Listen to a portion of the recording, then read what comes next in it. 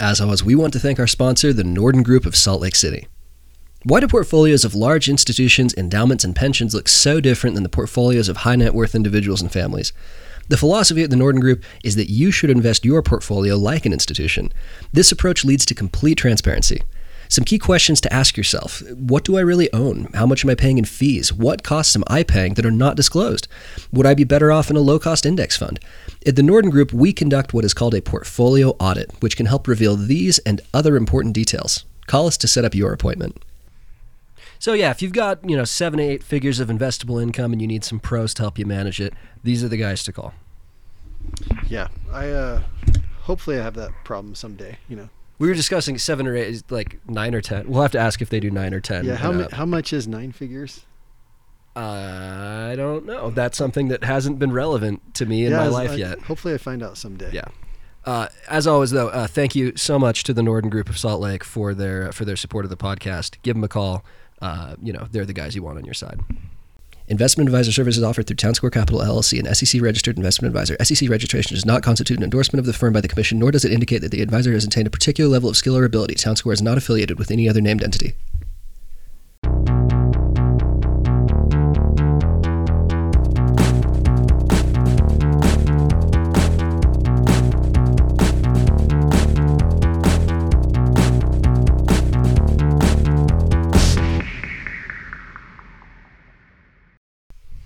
So lots to talk about this week. Off the bat, want to give a shout out to Jamerson Kent, third place at Cross States, finishing on the podium with some really, really, really quick guys.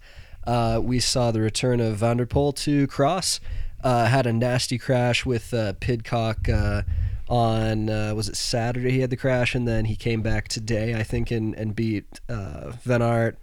Interesting stuff there. Can I interrupt and ask a question about Vanderpool? Whatever happened about him at Worlds where he got arrested or something for beating up some noisy kids? He paid allegedly, he paid a fine and then they let him leave. And I don't think the Australian government's going to try to get him extradited from the Netherlands. It was basically, for those of you who aren't aware or don't remember, it was the night before World Championships, and Vanderpool, who was, I think, one of the betting favorites, if not the betting favorite to win the race, there were some kids who were doorbell ditching him or something and harassing him, and then he loses his temper and supposedly some kind of assault happened. I mean, remember, legally speaking, assault can mean just touching somebody without permission, so I don't think Vanderpool beat up a couple of kids. Because he's a cyclist, he probably can't. Vanderpool could. Have you seen him? He's a monster. Okay. He's a monster. Vanderpool could send you to the hospital. Chris Froome couldn't.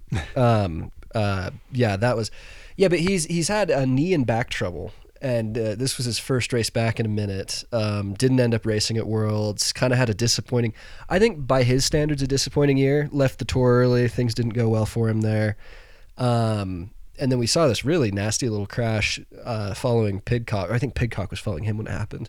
Then he came back. He did a Zwift ride that night. Next day came back and, he started 4th row. And by the end of lap 2 or 3, he was clear in the lead. And Van Aert came through for second. Pidcock had a rough day there. But go watch Cross if you don't. It's a lot of fun. It's my favorite thing to have on in the background of a party instead of a football game. I think it's way more engaging and fun. And I notice you have it on when you're on the trainer quite a bit. Quite a bit sometimes. I don't actually do that, but I've heard it's kind of motivating to watch a race. Well, I think it's more motivating than the MTV music videos that you watch some weird stuff on the trainer. No, the music videos is the greatest pro training tip ever. Yeah. I will believe you when I hear that from a pro. But today we've got kind of a fun one. I'm going to go over some Christmas present ideas for cyclists. Dan, well, I was just saying we have half a fun one. Yeah, I was going to say my part's not that much fun. This is kind of an eat your vegetables episode for Dan's part. This is really useful information. It's very confusing and convoluted. No, it's not. Well, it is. It is. And the thing is, it can be, but I've worked really hard to make this a little more simple. So yeah, USAC and UCI kind of points information there. Before that, though, we have kind of an exciting thing that will be going on this year for Maybird riders. how would you even describe Gabe Norda? If you don't know the name, is one of the cyclists that I respect the most. You would agree, no? Yeah, and his dad, Troy, our families are good friends. Andrew rode with Gabe a lot. Troy's probably one of Maybird's biggest recruiters. Gabe, when he was a Nike racer, just a huge legend, did Bear Devo. He Everested. He basically just swept NICA wins.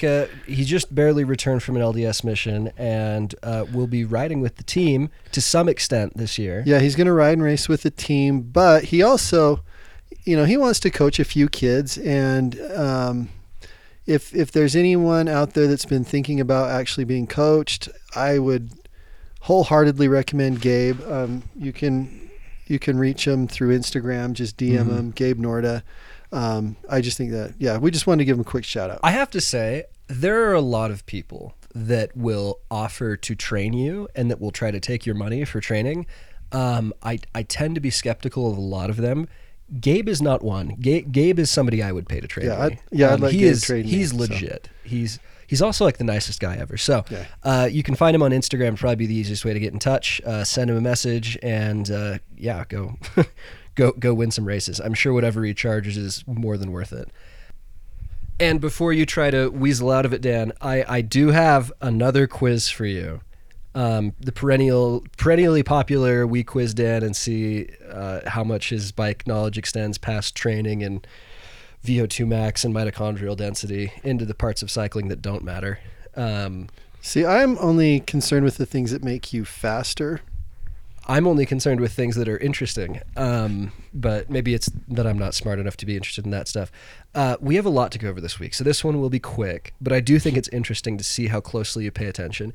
I don't expect you to know every pro cyclist, but there are a few I do expect you to know, and there are a few basic things I do expect you to know about them, like what bike they ride and what bikes they have ridden. Okay. So I'm going to give you a handful of, I'll do 5 professional cyclists here, and we'll see. 5. It'll be quick. This will be quick. I want to see if you can name what bikes they've ridden. And we'll start with Peter Sagan. Okay. What bike brands has he been with? So he rode a mountain bike, and then he rode... Play along, Dan. Come on, play along. Okay. I know he rode a Specialized on the road. Right. Okay. And I think on a mountain bike, too, because I remember he had that cool one for the Olympics that changed colors. Right. Which I actually saw in person myself. Yes, that day that Peter Sagan came and just absolutely stomped the pro field at the midweek. Yeah, I got to ride in circles behind him on the parking lot in a really creepy way. So there you go. He has been with one other bike brand. Actually, the bike brand he became famous with is not Specialized. I have no idea. You have no idea? You don't remember this? Is it Orbea? No, it's Cannondale. Oh, yeah, I knew that. He was on Cannondale. That's right, because he did that video. He did the video with Marco Fontana. Yeah, So he originally started with Specialized, went to Cannondale, and then back to Specialized, where he is currently. Okay, next one for you, we will do Julian Absalon. Oh, yeah, that's easy. BMC. But again, became famous with another bike brand. Do you remember? There are 2. Nobody knows. I don't know. Oh, people know. So Orbea is one of them. And then before that, he was with, famous for the one color they do on all their bikes. Oh, Bianchi. Okay, because he's from France. Bianchi's Italian. But as we all know, France and Italy are really close together, and their food tastes similar. Okay. I'm glad you're such a well-rounded person. Let's do a couple more. I'm having fun here. Chris Froome. Okay, Chris Froome. He does Pinarello. Correct, yeah. He may have done others. I'm not aware of Chris Froome riding any other bikes.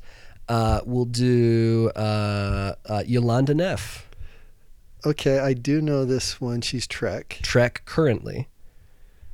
Well, that's all that matters, really. No, I'm interested. Again, was she Cannondale before? No. Became famous with another bike company. There's 2 more that I'm aware of, at least, in her professional career. I think I've done really well so far. You've done okay. So the first one was Giant. Oh, she was with Liv. And then in between, she was with a tiny Swiss company called Stockley that no one's ever heard of that somehow got her and Matthias Flukiger. Okay. They could probably get Flukiger now, given that he destroyed his career with doping. And one more, Nino Schurter. See, I've heard of him. Mm-hmm. Okay. Obviously, that's Scott. near as I can tell, that's the only bike he's ever ridden. Okay. He's been with Scott forever. So that's a fun one. As always, please send me quiz questions for Dan. It's pretty easy to come up with stuff to stump him, and watching Dan be stumped on air is fun. I think jumping into Christmas presents, should we go for that?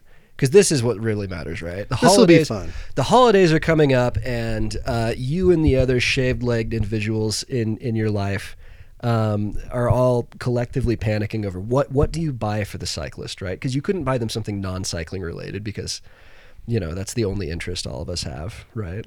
And if you're a parent listening to this... We talked about that, though. I don't think that's good, but Okay. You've been in that situation, right? And it's harder. The longer people are in cycling, the more stuff they collect. But I have 10 items, and I'm interested to get your thoughts on these too, Dan. 10 items that I think would be fun for cyclists, and we're going to go from cheapest to most expensive. Okay. Fair enough. The first, out of the gates, we actually have a couple of these. The first idea is the Lezyne Femto rear light. A tiny little, like the size, barely bigger than like a chapstick thing. Super, super basic, runs on a watch battery. Not really powerful. I wouldn't recommend using it all the time, but it's winter if you're going to be riding your mountain bike out on the road or something, or, trying to take advantage of the limited light that we have. I would recommend having one in your back pocket that you can throw on. Just make yourself a tiny bit more visible for cars. See, I actually, when the fall season comes around, I actually put a tail light on my bike, and I just leave it there. Right. Because you never know when a ride's going to go long and you end up riding back and it gets a little dark and you become hard to see. I mean, it weighs like nothing. Right. And this is Does it have to be Lezyne, or can it just be a rear tail light? Any rear tail light. This particular one I put in because it's $14. Okay. And it's not rechargeable. It's very basic. Runs on like a watch battery, right? But this is like an itty bitty teeny tiny one that you can either keep on your bike, throw in your pocket, and just as your emergency light. Okay. Now, if you're going to be riding into the dark frequently, I'd recommend spending a little more. I happen to like Lezyne lights. They're not the only good lights out there. And the rechargeable ones are really nice. Rechargeable ones are nice, but this is like a fun stocking stuffer, like a little emergency light. The next one I would throw out is the Swiftwick Aspire 7 sock. I can't say enough good things about these. They're a little expensive, $20 a pair, but they're incredibly light and soft and comfortable, and they'll last like 2 seasons. I would recommend the 7 length to maximize fashion points. And I would say on socks, maybe even merino wool during the winter might be a good gift idea. Yeah, and Swiftwick actually does those too. They are called totally forget, but any merino wool sock. I think I don't like them in summer. They're a little thicker than I'd prefer to wear, but in the winter, if you're going to be riding outside, merino socks make a huge difference. The next one I throw out, and I don't have a specific recommendation here per se, is just a nice multi-tool. This is something, and we'll say this again with the team meeting coming up at the beginning of the year. If you're riding with Maybird, you need to have the basics on you. And a lot of people I know either have an old crappy multi-tool that's all rusted out or whatever, a big bulky one that weighs as much as a baseball. There are a few, like Lezyne does one, like the Super V. This show's not sponsored by Lezyne, by the way. That's like a really tiny flat one that you can keep in your pocket. That's everything you need. Do you have any multi-tools you've particularly liked over the years? I have liked Lezyne. I think most of Lezyne stuff's kind of overpriced for what it is, but I have liked their multi-tools. Yeah, I would agree with that. But their multi-tools are nice because they fold so flat. Really you can kind of minimize bulk in your pockets. That's a fun one, kind of fun to unwrap. Good stocking stuffer. Great stocking stuffer. The next one, going up a little bit more. What number are we on? This was number 3. I'll go fast. Don't worry. This is way more entertaining than what you're talking about today. So. No, I just like knowing what number we're on. It kind of adds the Dave Letterman element to it. Okay. Number 4. This is one that I resisted for a long time. Is a bar bag. I thought these were for douchey hipsters until I actually tried one, and I get it. I still don't think that bar bags belong on road bikes, especially road bikes where somebody slaved over making it super aerodynamic, and then you stick this giant bag on the front of it that negates all that. But there's a brand called Restrap that makes one called the Restraint Canister Bar Bag. I have it, $75, a little expensive, but I think it is superior to a saddle pack. You can access things while you're riding. I like to keep my food in there. They're really nice, really well made. It'll last for 50 years. So I can confirm this. I actually have been borrowing Jacob's. He doesn't listen to this podcast, so he won't know. He won't know, right? Yeah, we could say anything and he'd never find out. But I mean, I wouldn't be caught dead with it in an XC race or on a hard. No. But like when I go out for like a 6-hour ride, or if you're doing like point to point or True Grit or something, they're surprisingly great for easy access to like food and stuff. And it's nice because I hate wearing backpacks. I try and avoid wearing backpacks as much as possible.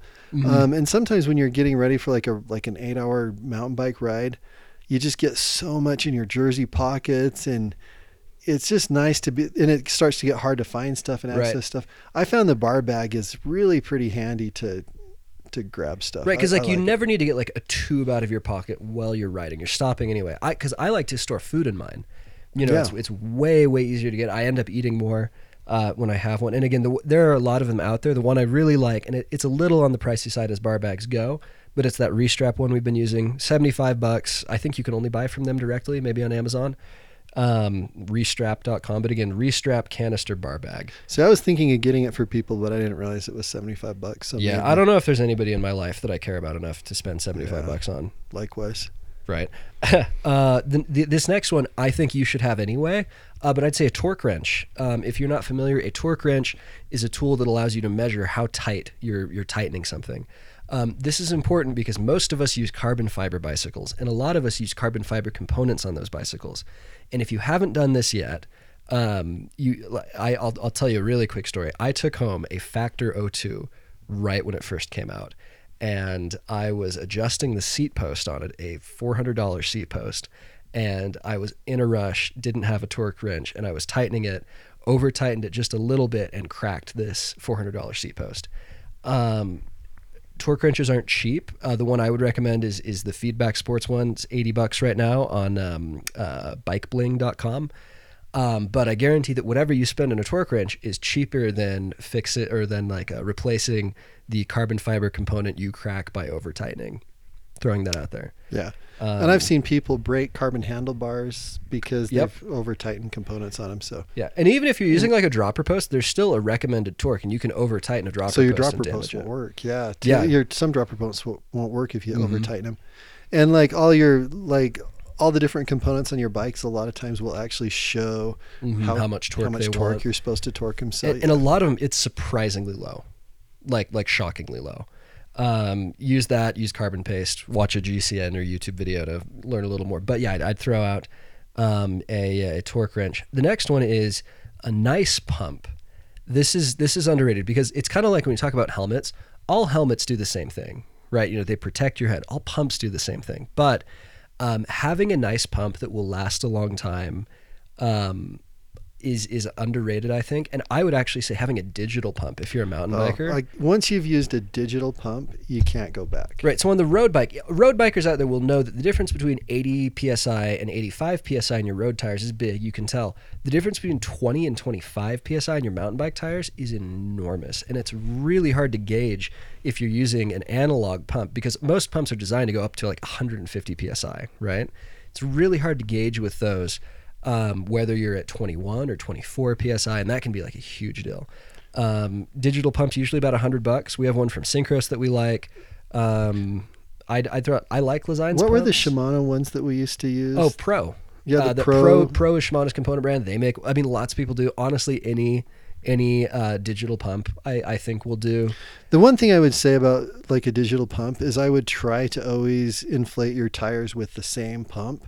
Because gauges can vary. Gauges do vary, yeah. But I think just having a digital pump that's consistent is like, like I said, $100 that you won't regret spending.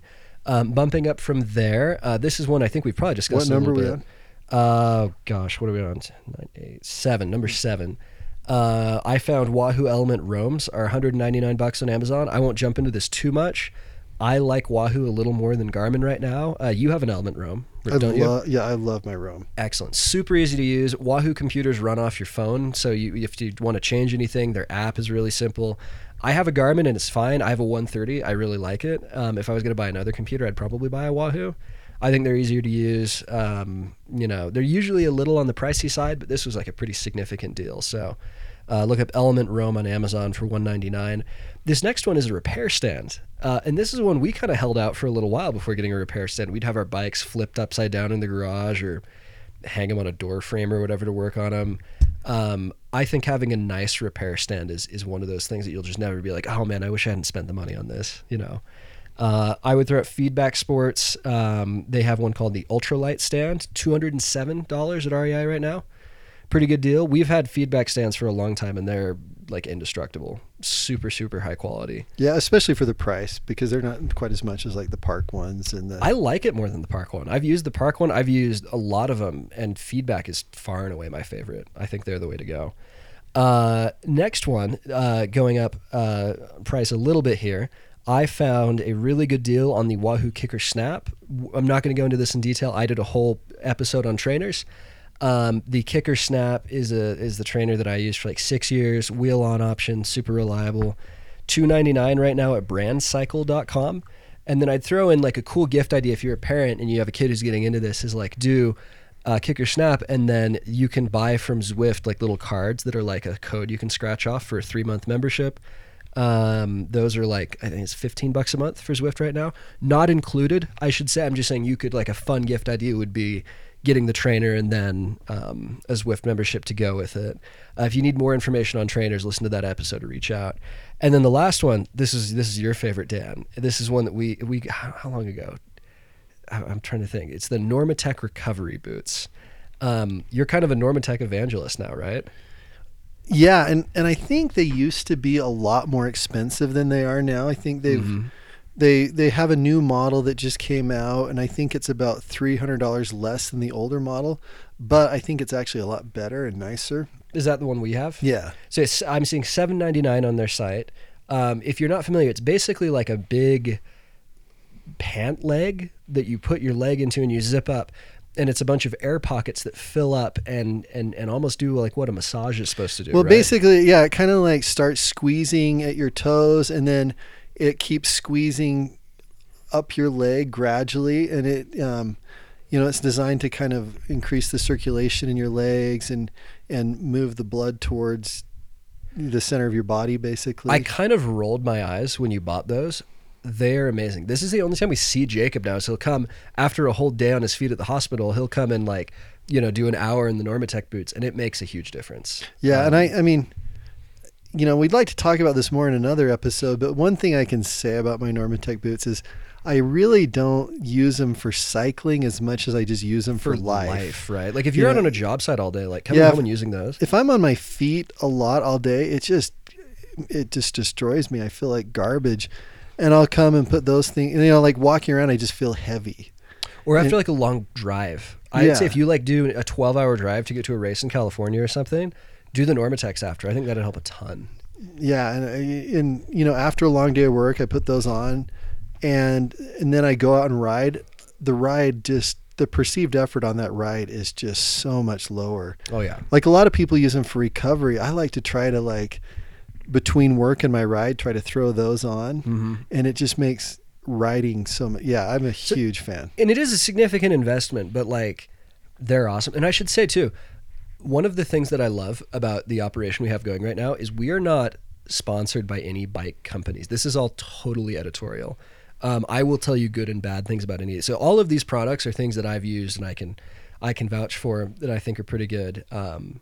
But yeah, those Normatecs. They're awesome. I think you only buy those through Normatec directly. No, actually, you can buy them at they sell them at Best Buy. Really? Yeah, that's where I got mine. You bought yours at Best Buy? Yeah.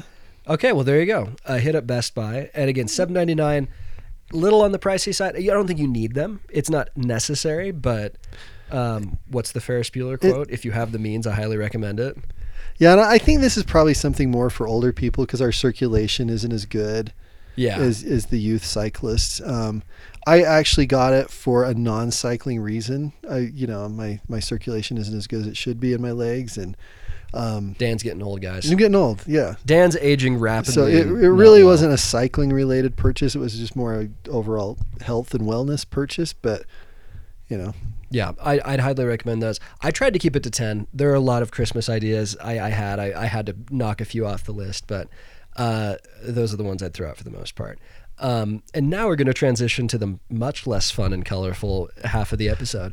I will say, though, this is good to know. And I don't even think, even just if you're, planning on doing a lot of USAC racing and stuff, I think this is good to know just as somebody who like enjoys cycling. I think we should value, and like, it's easy to complain about USAC or UCI, but they have a hard job, and all of these rules and things are designed very intentionally to try to make things fair and competitive so that we have good sport. So, worth understanding, but definitely a little dense. No? Well, it's just a lot of the information's a little hard to access, and because you had to go on kind of a scavenger hunt. I really did, yeah. So what kind of spurred this whole thing is I got a question from I can't remember if it was Gabe or Oliver. I think it was Gabe. Yeah, I think Gabe reached out on behalf of both of them. Yeah, well, everyone knows the twins. Those guys. Just a quick shout out to them first of all. They are just. It's just so awesome to see those guys. They're. If you drive around the Wasatch area at all during the spring, summer, and fall, you're bound to see at least one Gibbons. Well, you always see them together. They're always That's together. true. I don't know if I've ever seen them separately. Yeah. I should say they are both individual human beings with their own hopes, dreams, and aspirations, but I do kind of think of them as a unit because they're always together. They're always training together, and it's just kind of awesome to see how. For the longest time, they had to be the black S-Works Gibbons and the red S-Works Gibbons to me because I could never remember which was which. But Gabe asked me he emailed me a question and basically just wanted to know, they've done really well in NICA, and they're interested in doing some of the USA cycling national type races. And his question was, how do USAC races work? Overall point systems, qualifying for races, USAC licenses, qualifying with a protected spot for nationals. Everything you can tell us about how to set up a USAC account / license and plan for a successful USAC Nationals focused season. It's funny because sometimes I get questions and I just answer them, and other times I see questions like that, I'm like, I'd need like a Discovery Channel series on that or something. It's really hairy. Even if you've been doing it for a while, this is a little tricky. So I think I've kind of reviewed Dan's notes a little bit, and he's done a very good job of making this digestible as we can. If you have specific questions, please reach out and we'll try to give you answers that don't suck. Yeah.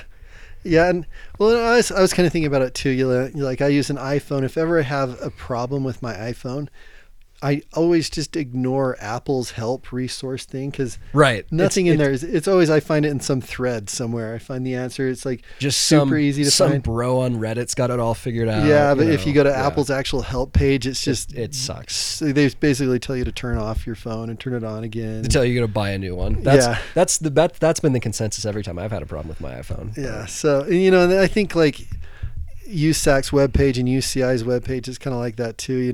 It's really hard to find some of the answers for. Well, and it's funny too because I did that quiz a couple last week, a couple weeks ago, where I made up some rules and then I made some I copied some real rules from the UCI. Reading those rule books it's like they're written by lawyers. I think they actually are because to make sport fair and competitive when you have so many different disciplines and so many people that want to do it on a worldwide stage.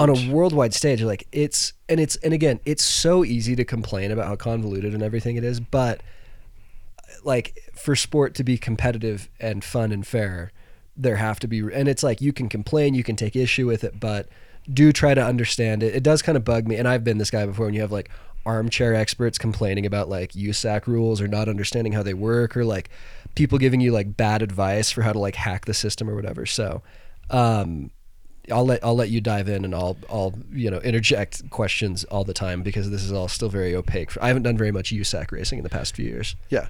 So first of all, let me just say that as far as the whole Maybird thing goes, the thing that brings me the most joy and happiness is first seeing our riders out there having fun together on their bikes. I mean, that just warms my heart like nothing else. I just love that. And I just love learning about how to make us healthier, faster athletes, just better versions of ourselves. I love that type of stuff. I am not naturally a very good red tape kind of guy. It's something I kind of maybe have to do out of necessity rather than there are people that just kind of love red tape. I'm not that guy, so this has been, and I get asked questions a lot of times about the registration process and all that stuff, and never really been my forte. So this has been good for me to understand it a little better, and hopefully we'll be able to present it in a way that makes it not too bad, because it's really not that bad. It's really not that complicated. I'm joking a little. It's dense. It's a little complicated. It's not too bad at all.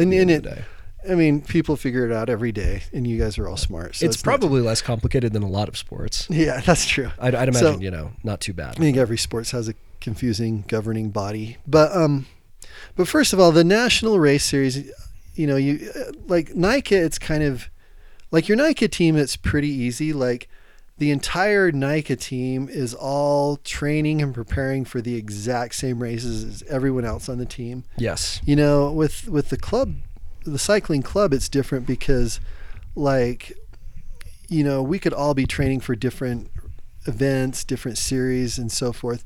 The USAC national series that most of us do is it's usually called the Pro XCT.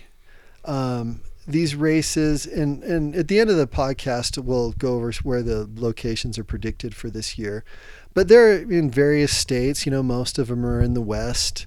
There's a few back east. Let me just say, it's been so much fun for me to be able to travel with these kids to these races. It's just a blast. The kids have fun.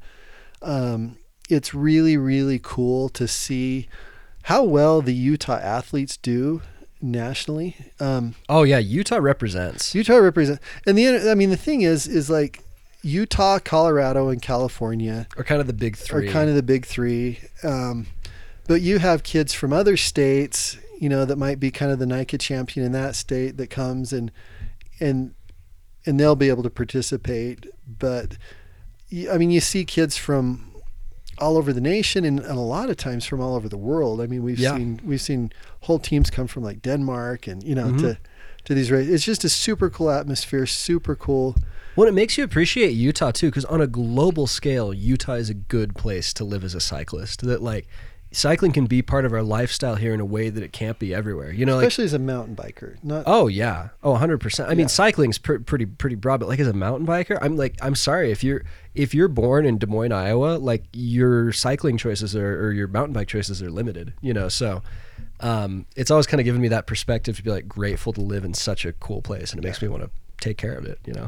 Yeah, for sure. The cool thing about these races too, so the USAC races, don't be too intimidated by them, because they actually have, like, it's cool because you'll have, like, at these races, you'll have the best in the nation and sometimes the best in the world come to this event. But they also have events for like more beginner and amateur type racers, all at the same thing, and so it is cool because you'll see like Chris Blevins and Kate Courtney and occasionally you'll even see some like Nino Schurter did Pro XCTs within the past 5 or 6 years. Yeah, so it's just kind of a cool environment. They have, but they do have some opportunities for some more beginner and amateur type racers too.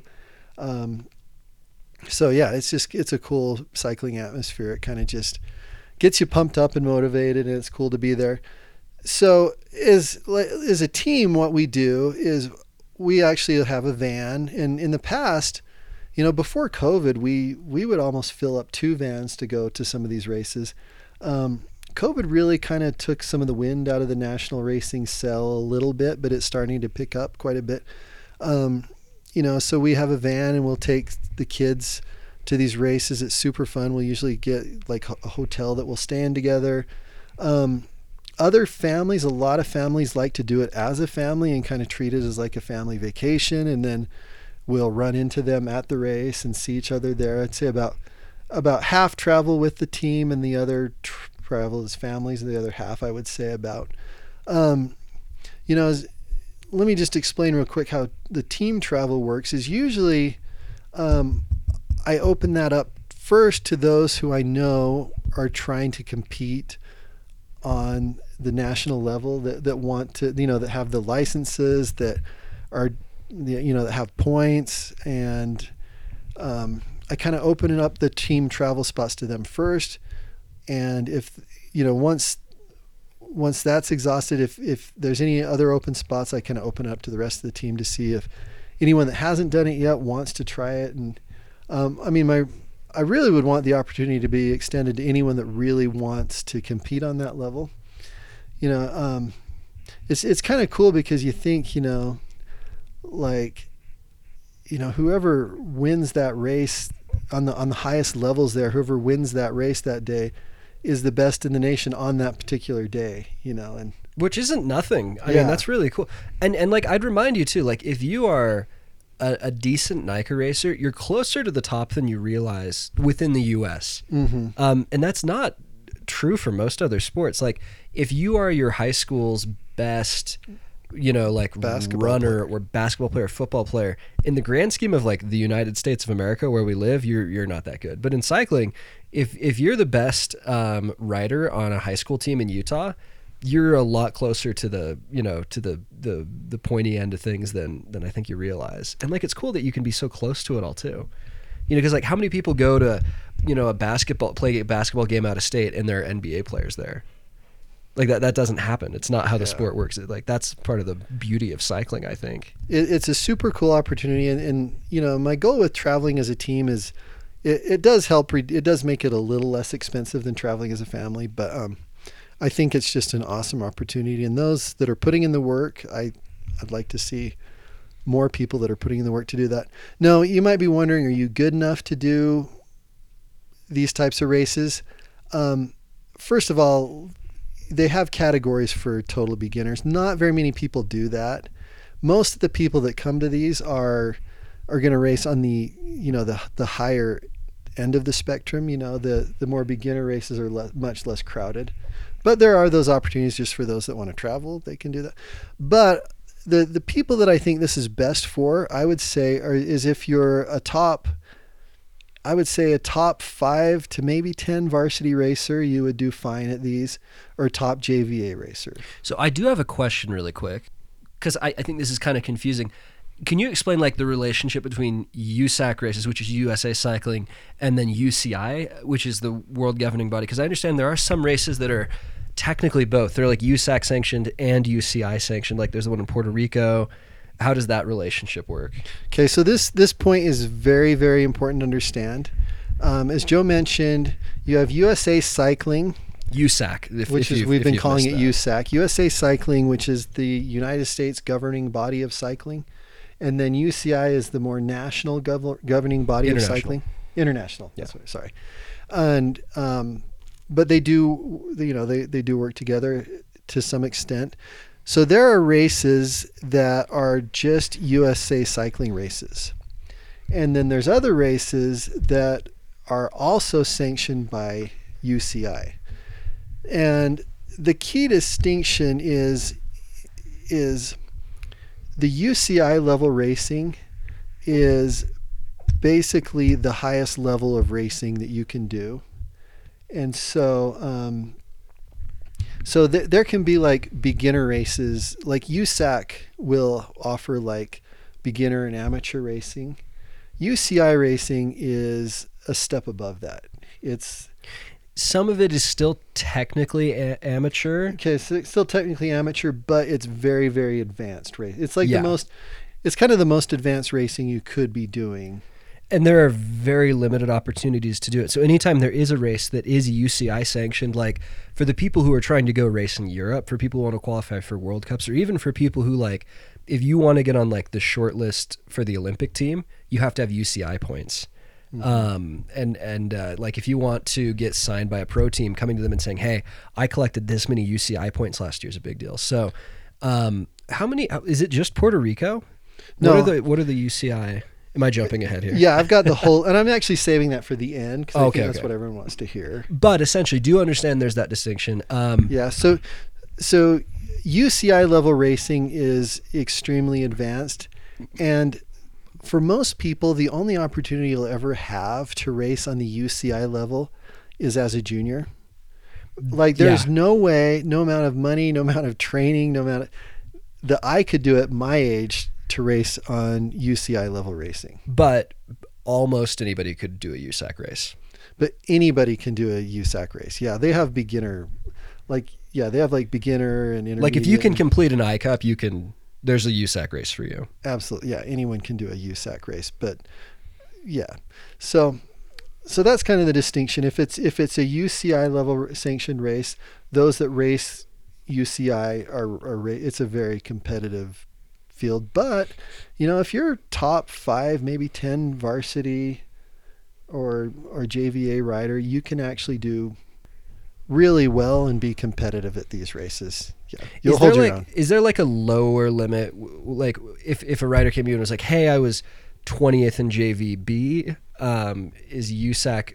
Is there any like danger of doing too much USAC racing? Is it going to be too intimidating, or like how broad is the bubble of people that you would encourage to do USAC racing? Well, USAC racing anyone can do, but UCI level racing, top varsity, top JVA, I think is kind of it. And you have to qualify for those too, don't you? Yeah, and we'll talk all about that. So I keep jumping ahead here. Yeah, so let's first talk about getting a USAC license, a USA cycling license. Right. Super easy to do. It used to be a USAC license is $100, and right now for junior riders, it's actually free to get a USAC license. That's new, isn't it? Because it's been that way for a while. I had to pay when I was junior doing USAC racing. It's been that way. I think it was kind of a COVID thing. Okay, that's cool. And they're just trying to get more juniors racing. Really quick, can we explain? Maybird is technically a USAC team. Club. Yeah. And so we pay something to USAC as well for that, right? Yeah. Okay. All right. And that's where our insurance and stuff goes through that as well? Okay.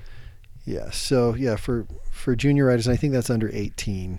Oh, okay. It's free.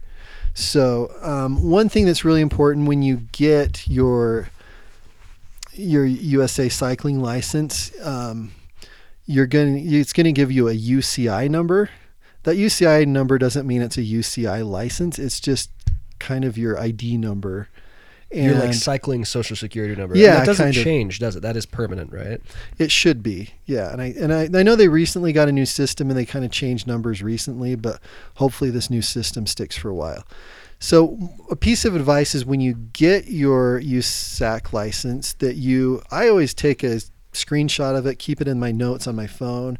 I actually keep Andrew's and and Amy's and whatever, in my phone, in my notes, just so you show up to a race, it's there. I kept mine in my wallet forever when I was in high school. Well, they used to, so cool.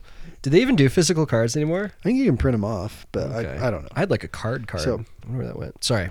Carry on. They do a lot of races have if you don't have a USAC license, you can just register for a one-day license, which is $15. Which is like a Utah cyclocross. If you've done one of those, I registered for the one-day USAC license for the race I did a couple weeks ago. Yeah. That's fine, but if you're only doing a one-day license, any of your points and ranking won't, it won't help with your startup position. Like you can only, they basically only keep track of that if you have an annual license. So if you've done a one-day license, you can actually, and then you get like an annual license, they can go back and add that to your license to improve your ranking. But yeah, the one-day licenses won't help your call-up position. Okay, so like if you're going to do any of the Pro XCTs, essentially, you should get an annual license is what you're saying, right? Well, especially because for anyone under 18, that's free, and a one-day license is $15. It's kind of a no-brainer. Yeah, so you definitely want to get the annual license so your ranking can be applied to that license, basically, or to your membership. So as far as UCI goes, you can't actually go buy a UCI license. To race UCI, what you have to do is you just have to upgrade your USAC license to an international license. And that's an additional $130, I believe. So, if you paid for your USAC license, that's $100. The upgrade to international is $130.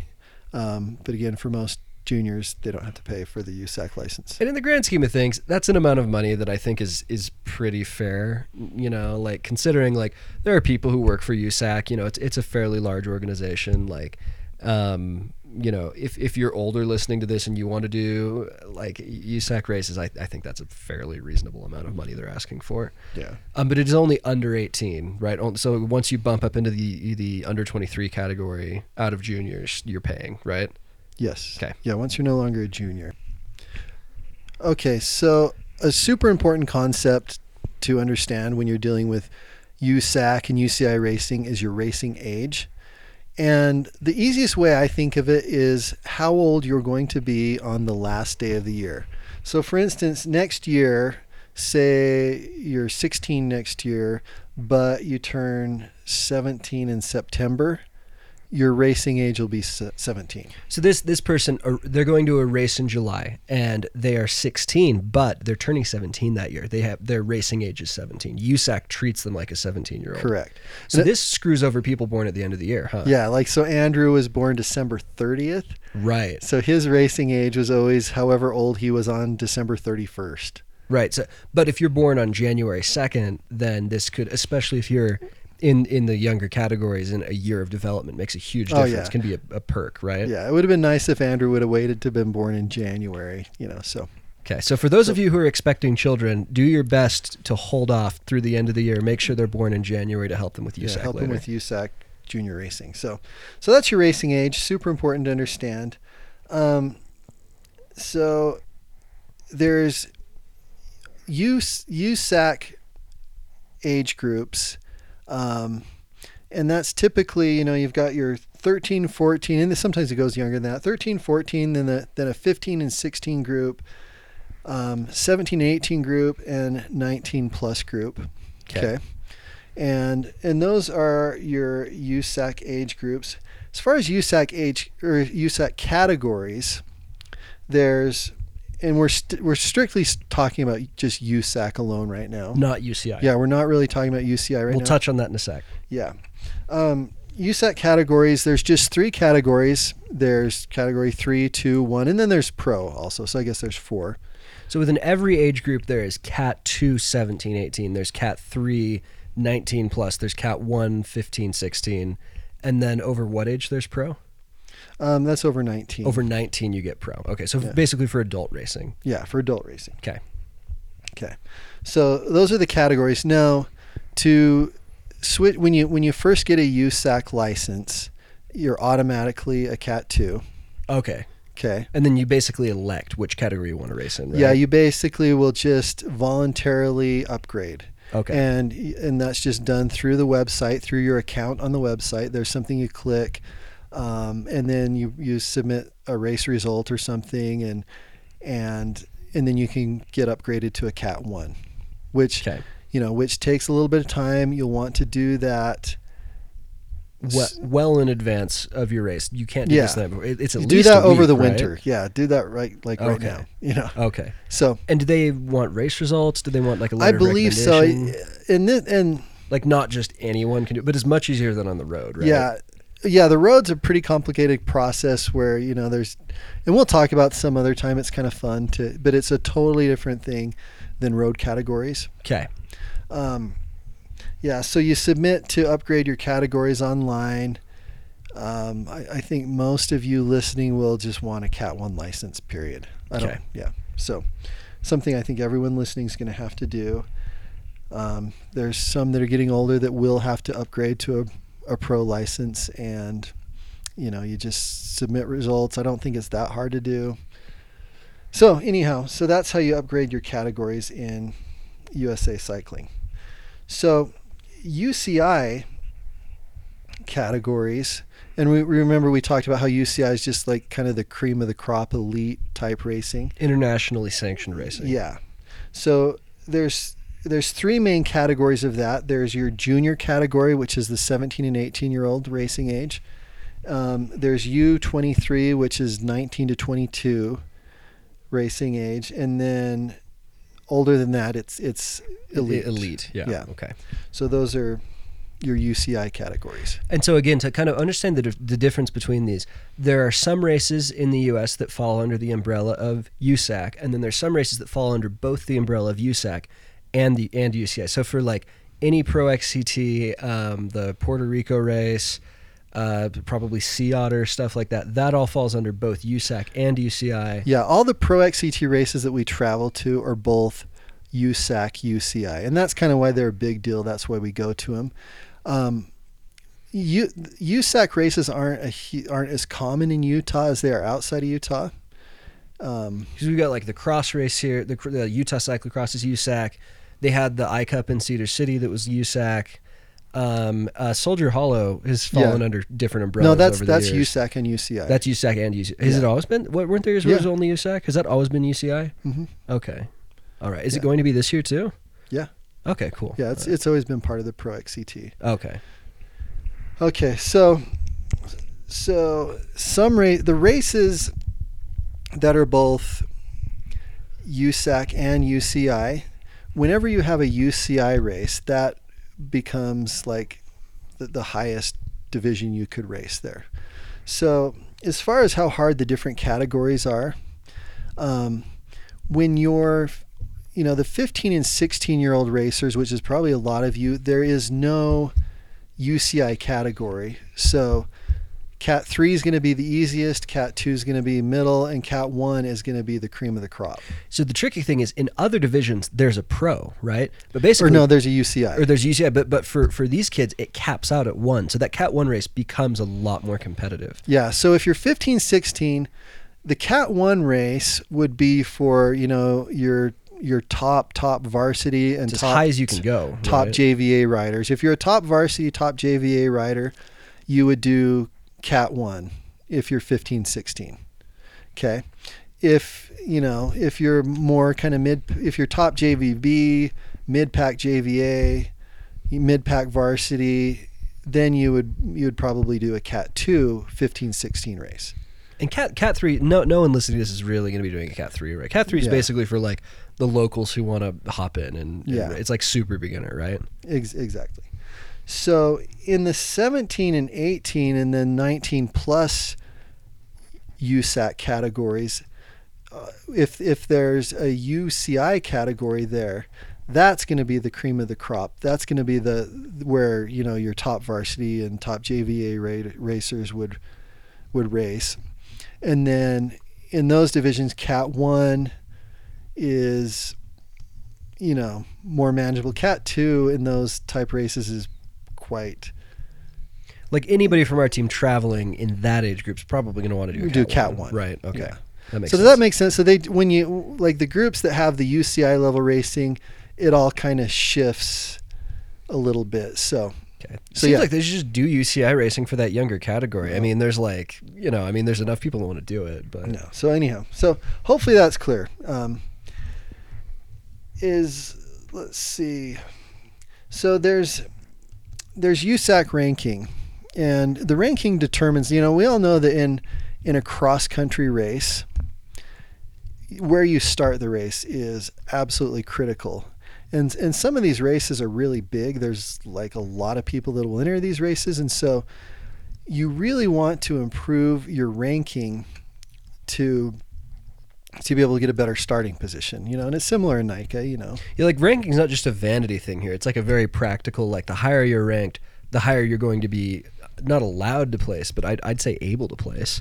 Yeah. Like you'd have to be a prodigy to win a race starting from the second to last row, Yeah, so here's something that's really important to point out. If you're doing a UCI sanctioned race, they first look at your UCI points, and whoever has the most UCI points is going to start up front, and then they look at USAC points next.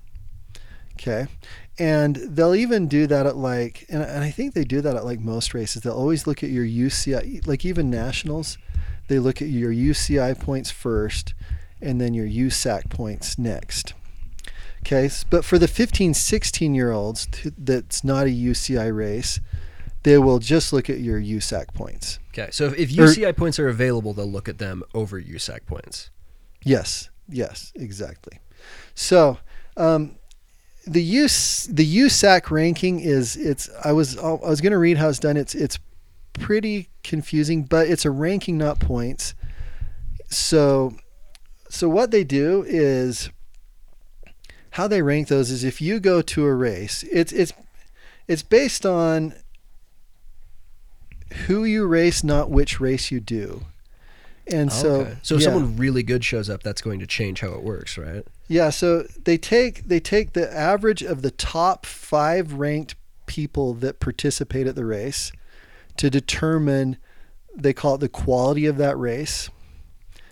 And what an aggressive thing to call it. So like if no one shows up, it's a crappy race. Yes. Like, okay. Yeah, so the top 5 ranked people that show up at the rank, they take their ranking and average it, and then they also figure into the equation the average of the overall group that's racing to determine the value of the race. So basically, if you go do a USAC race that has like some of the best kids in it, like 5 of the best kids in the nation, that's going to improve your ranking a ton. Yeah, it's gonna juice your score basically, right? Like you could have the same performance, you could put the same numbers, finish in the same time, but the people who finish ahead of and around you are going to like. So is that like part of the draw? And I guess that's why they do it, is because that draws people. If good people come to races, more people will come to them, right? Is that kind of the idea? Yeah, I think, and it just makes it fair. The interesting thing about it too, the nice thing about their system is actually quite clever, really, is that when you move from category to category, your USAC points or your USAC ranking stays with you. If you move from a Cat 2 to a Cat 3 or Cat 1, your ranking stays with you because when you start racing in the higher categories, those races will be more valuable because the people you're racing have better rankings. So. Okay. So and that kind of prevents you going to some race that no one else shows up at and getting a whole bunch of points. Like the points are going to depend on who shows it. So it keeps it competitive, right, and fair. Yeah. And another thing to point out, in again, we're talking about USA Cycling. Their points aren't points; it's more of a ranking. So the lower your points, the better. Oh, really? Yeah. I didn't realize that. Yeah, and basically. Oh, that makes sense. Rank 1 is better than rank 500, right? Yeah. So they take, it's a rolling, like out of the rolling 12 months, they will take your best, I think it's your best 5 scores and average them, and that'll be your ranking. So this is not a system where you can like figure out a lot of stuff in your head, right? Like they're running this all through a computer program, I'd assume. Yeah. It's so like don't sweat understanding the intricacies of this system because it is deliberately complicated. It's pretty complicated, but the thing you just have to realize is it's like we'll say if you don't do a race, you'll have your 5 scores will be 600.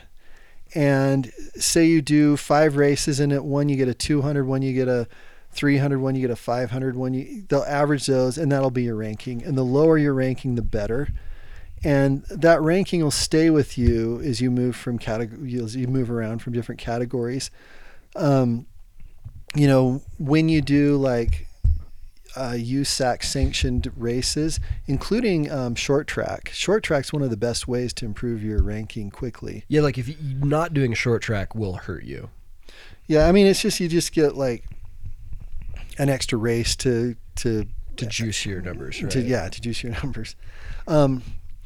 Interestingly enough, actually, the Utah League is affiliated with USA Cycling in terms of like reporting. Like your NICA results will actually get reported on your USAC license to improve your ranking. Oh, interesting. So if you could never have done what we think of as a USAC race, like a Pro XCT, but your call-up is somebody who's done some NICA will be better than a kid from another state. Like, do other states do that, or is it just No, Utah? I don't think all states do that, but Utah does.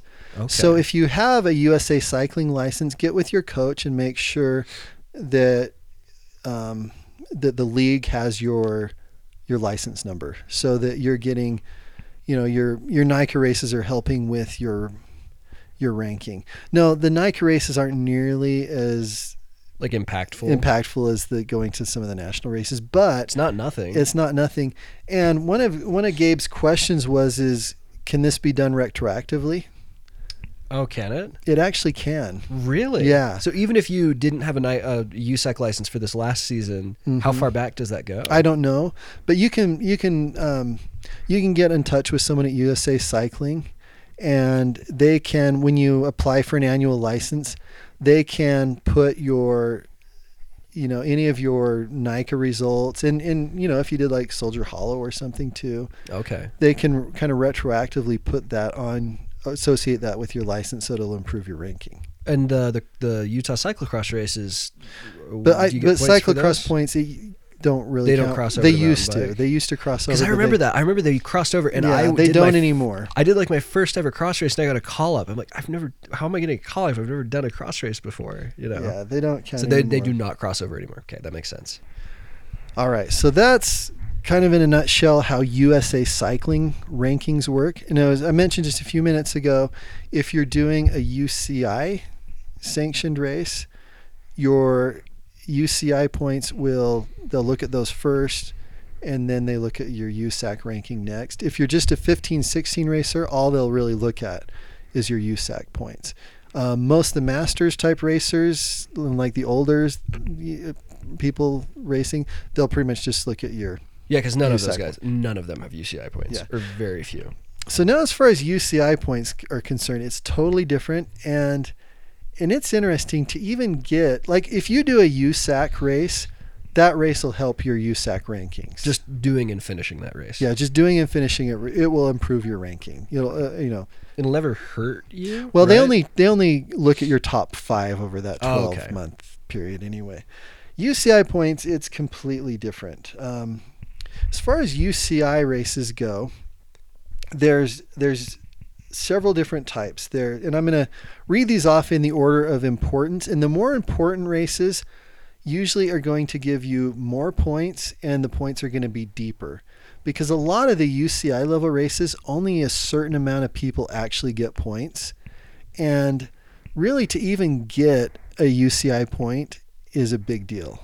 Like, to get 1 point will change your life. I remember there was a rider on the Skyline team who was telling us, like, I got one. I got a UCI point, Which is huge, because like at nationals, to qualify for, and I was going to talk about qualifying for nationals, but long story short, if you had a single UCI point, you instantly qualified for nationals.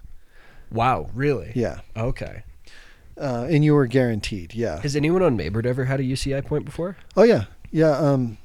Isaac Zabriskie, I think Tate might have some. No way. That's super cool. Yeah, Joe might. I can't remember but yeah. So getting a UCI point's a big deal, and I'll kind of explain. So UCI races have different classifications based on how important they are. So there's the World Championship, there's World Cups, there's Pan Ams, which are like continental type races, and then there's National Championships. Okay. And then you have your HCs, which, do you know what that stands for? Or category? Yeah. Okay. And then you have C1, C2, and C3. And so that's kind of, and I kind of listed those important of how big of a deal they are, basically, in terms. So for instance, and I've got like a chart, if anyone's interested, I could send you the chart. But for instance, like at a world championship, like whoever gets, there's 300 points for the top finisher, and they go 60 deep, which means the top 60 people get some points. Will get some points, and like whoever gets 60th might only get like 5, and whoever gets first gets like 300, which is crazy. I might have had a UCI point then, because I got 30th when I did nationals in Cat 1. So in nationals, I'll get to nationals, but they don't. Okay. They don't go very deep at nationals. Okay, I was gonna say I don't think I had one, so that doesn't. Okay. Yeah, they don't go very deep at nationals. So like at World Cups, for instance, there's 250 points max for whoever comes in first place at that, but they go 60 deep, which is pretty deep. Oh, so yeah. if you're doing World Cups and stuff, you're getting gobs and gobs of points.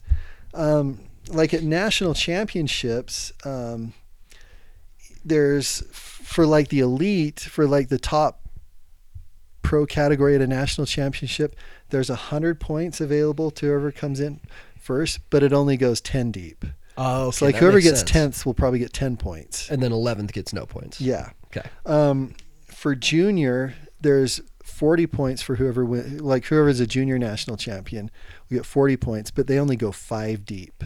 Oh, wow. Okay. Yeah. So super sparse there. Super sparse. All right. So you have the HC, the C1, the C2, the C3. You'll see, like if you're registering for a UCI race, you'll see those. And you just know that the HC has the most points, the deepest, that go the deepest, and it gets less and less as you go to like a C3 race.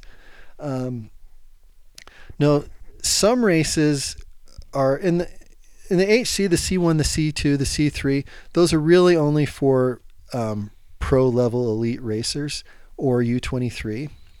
The races we do will also have a designation called XCO Junior Race or just XCO Junior. And if it has that designation, that means the juniors, the 17 and 18s, can race also. And those points, like a lot of those races, they'll have 20 points available. They'll only go like 10 deep. Or there's some of the XCO Junior Race Series will have 90 points to the first place winner, and they'll go 25 deep. Okay. The term XCO, that's coming up for the first time. If you're not familiar, that is the style of mountain bike racing that we do. It stands for Cross Country Olympic. There's also Cross Country Eliminator, which we don't get at all here. There's Cross Country Endurance, XCE.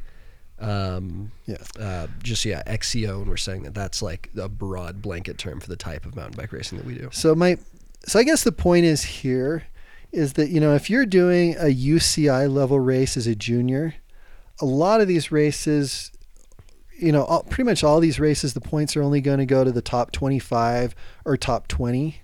So if you get like 19th, if you get like 20th at one of these races, you might get like 1 or maybe 2 UCI points.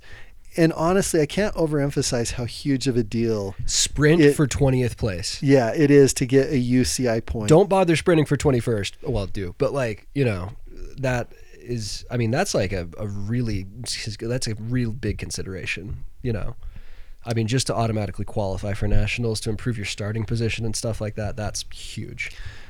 No, a bummer thing to point out is that once your points as a junior or your points as a junior, once you move up to U23, because it goes junior then U23, you have to start getting points. You start from zero. Whereas with USAC ranking, it keeps rolling. Your ranking keeps rolling and improving all the way to like adulthood.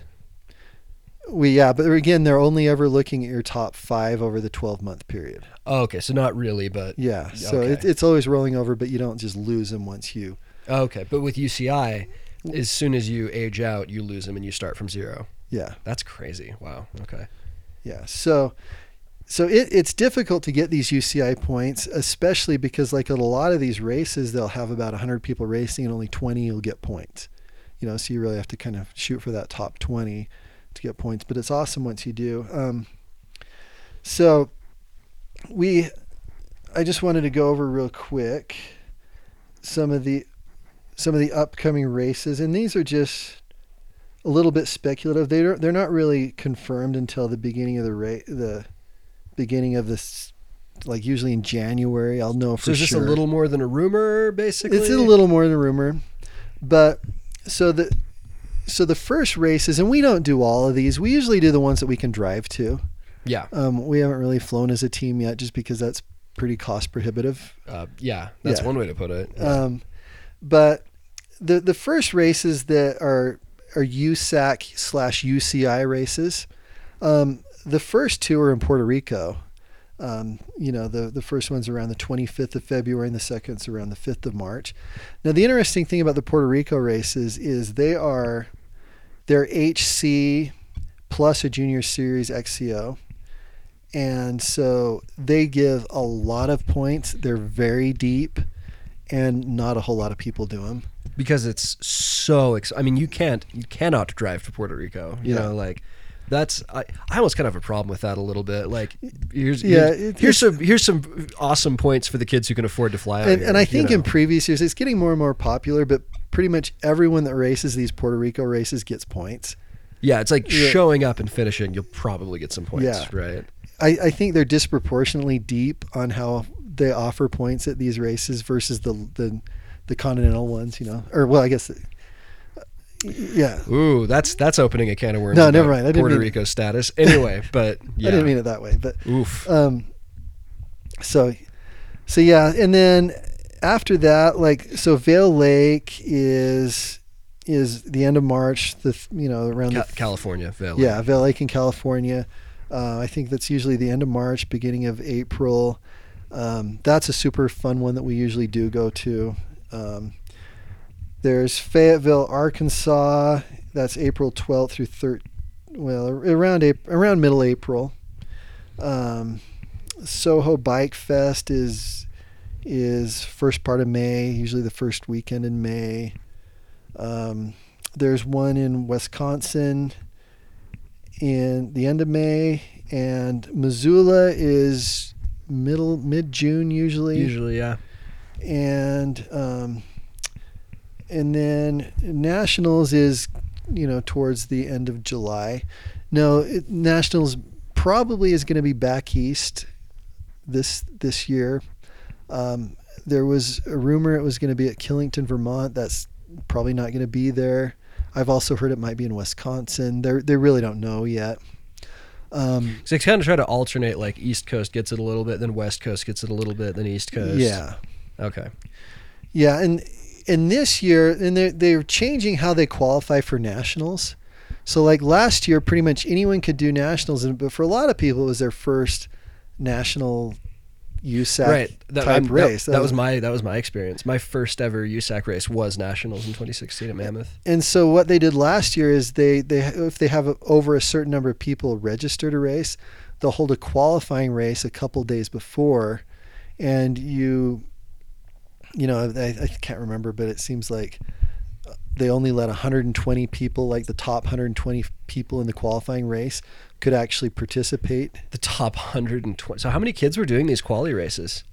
Like a lot. Like, that sounds. It was great. How did they decide? Just they go off USAC points for the starting? Yeah, they went off USAC, UCI points for the starting position of the qualifying race, and then based on how you finished in the qualifying race was your starting position for. I'm going to segue you into something here. So, what happens when the kid with a front row start at the qualifying race breaks his chain off the line and ends up finishing last? Because it's protected spots are a thing too, right? If he had a single UCI point, he got to race no matter what. He's in, which bumps other people that qualified out. So you could qualify and then get bumped out by a protected rider? Yeah, and this happened to, I think that happened to Jamerson. He qualified. Right, that's right. I remember this. Got bumped out by a qualified rider or protected rider. Wow, that must suck. But they're going to change. They want to change qualifying for nationals. And I think what they're doing this year is just requiring that you do at least one other race in the Pro XCT series. That'll trim it down quite a bit if you want to compete in nationals. But if they still do have more people than 120, I think 120 is the cutoff, they will still have a qualifying race. But they're discussing how they're going to handle qualifications for nationals. I think that cross country nationals is a huge deal, and it's a huge cash cow for USA Cycling, because a lot of the nationals are losing, like just dying in popularity, and very few people participate in them. Right. But but mountain bike nationals is just getting huge, and Like it's too big. like I've heard people say it basically finances USAC. Yeah, like that one event. cross-country mountain bike nationals is their biggest revenue source, probably. Huh? So I don't think they're really trying to find ways to get less people out to it. Although I guarantee there'll be fewer people when they do it on the East Coast as they do it on the West Coast. But gosh, wow. Okay. And there's rumors of separating like gravity from cross country, because right now they have gravity events. That's true. Yeah, that's which true. is really interesting. A whole interesting conversation of itself. You get two different worlds colliding there. Oh yeah. But, you get a lot different cultures. You get a lot of guys waking up, 10 minutes before their race start, putting down 3 monsters, and then you've got other people where they're like waxing their legs on the start line. So those were exaggerations. They're but yeah, hopefully that wasn't too confusing. And I really want to write something up that has a lot of these things kind of spelled out in a real simple form, some flow charts and pie graphs. That we can have on the website as a resource. But hopefully, should we do a word of the day just to see if anybody's still listening? I liked that. We've I got one. How about Rubik's Cube? Rubik's Cube is the special word of the day. Hit me up.